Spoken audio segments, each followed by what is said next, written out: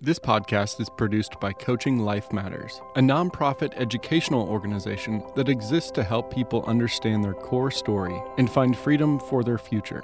Connect with us at coachinglifematters.com. The question this morning is, how do you handle stress? Well, here are 10 choices I see people taking. Number 1, pornography. Sex is a billion-dollar business. The result? It destroys relationship. It perverts a beautiful gift from God. Number 2, anger. It hides the personal hurt, justifies it, and cuts the soul of another. The result? It destroys relationships. Anger is a gift of God that can motivate to beautiful things that give life. Number 3, drugs and alcohol. It gives immediate relief from pain. The result? It leads to death. Drugs and alcohol can bring healing and help one celebrate victory when properly used. Number 4, lying. Avoids immediate pain. Result? It crushes those close to you, and it destroys trust. Not a gift from God.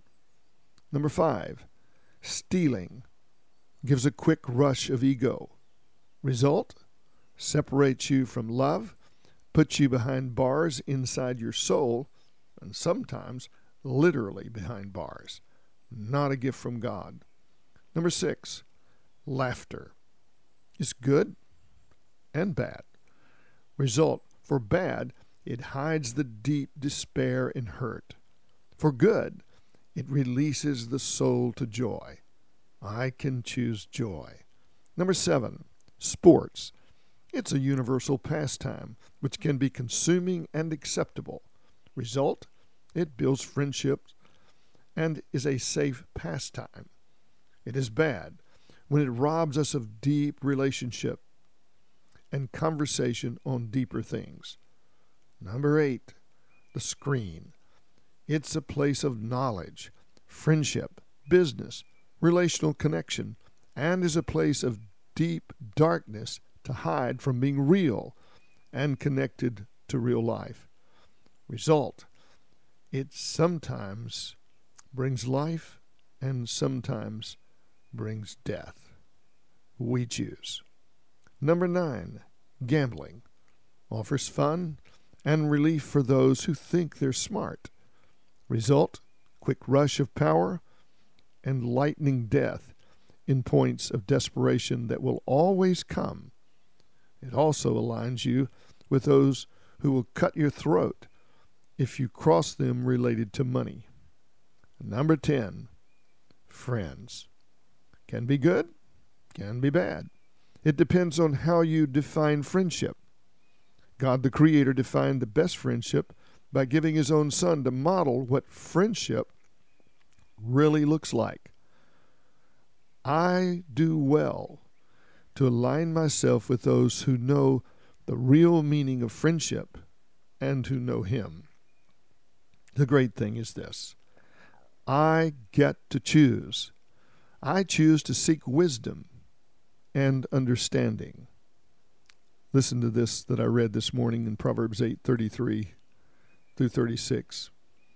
Hear instruction and be wise, and do not neglect it. Happy is the man who listens to me, watching daily at my gates, waiting beside my doors.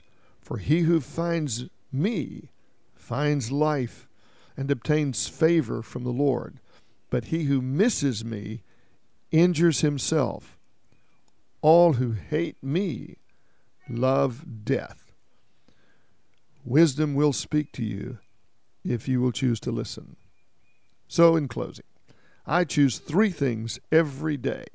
Number 1, I choose to accept that I am an amazing, beloved person. Showing up is what I do. Number 2, I choose to be thankful, and I get specific every morning. Number 3, I choose joy. I celebrate the giver of life by praising Him for the day and for the certain hope. I align myself with people who are real, know how to fail and be okay, and who know how to fight for their own life, and are the ones who know how to fight and really love others close to them. I hope you choose wisdom and understanding.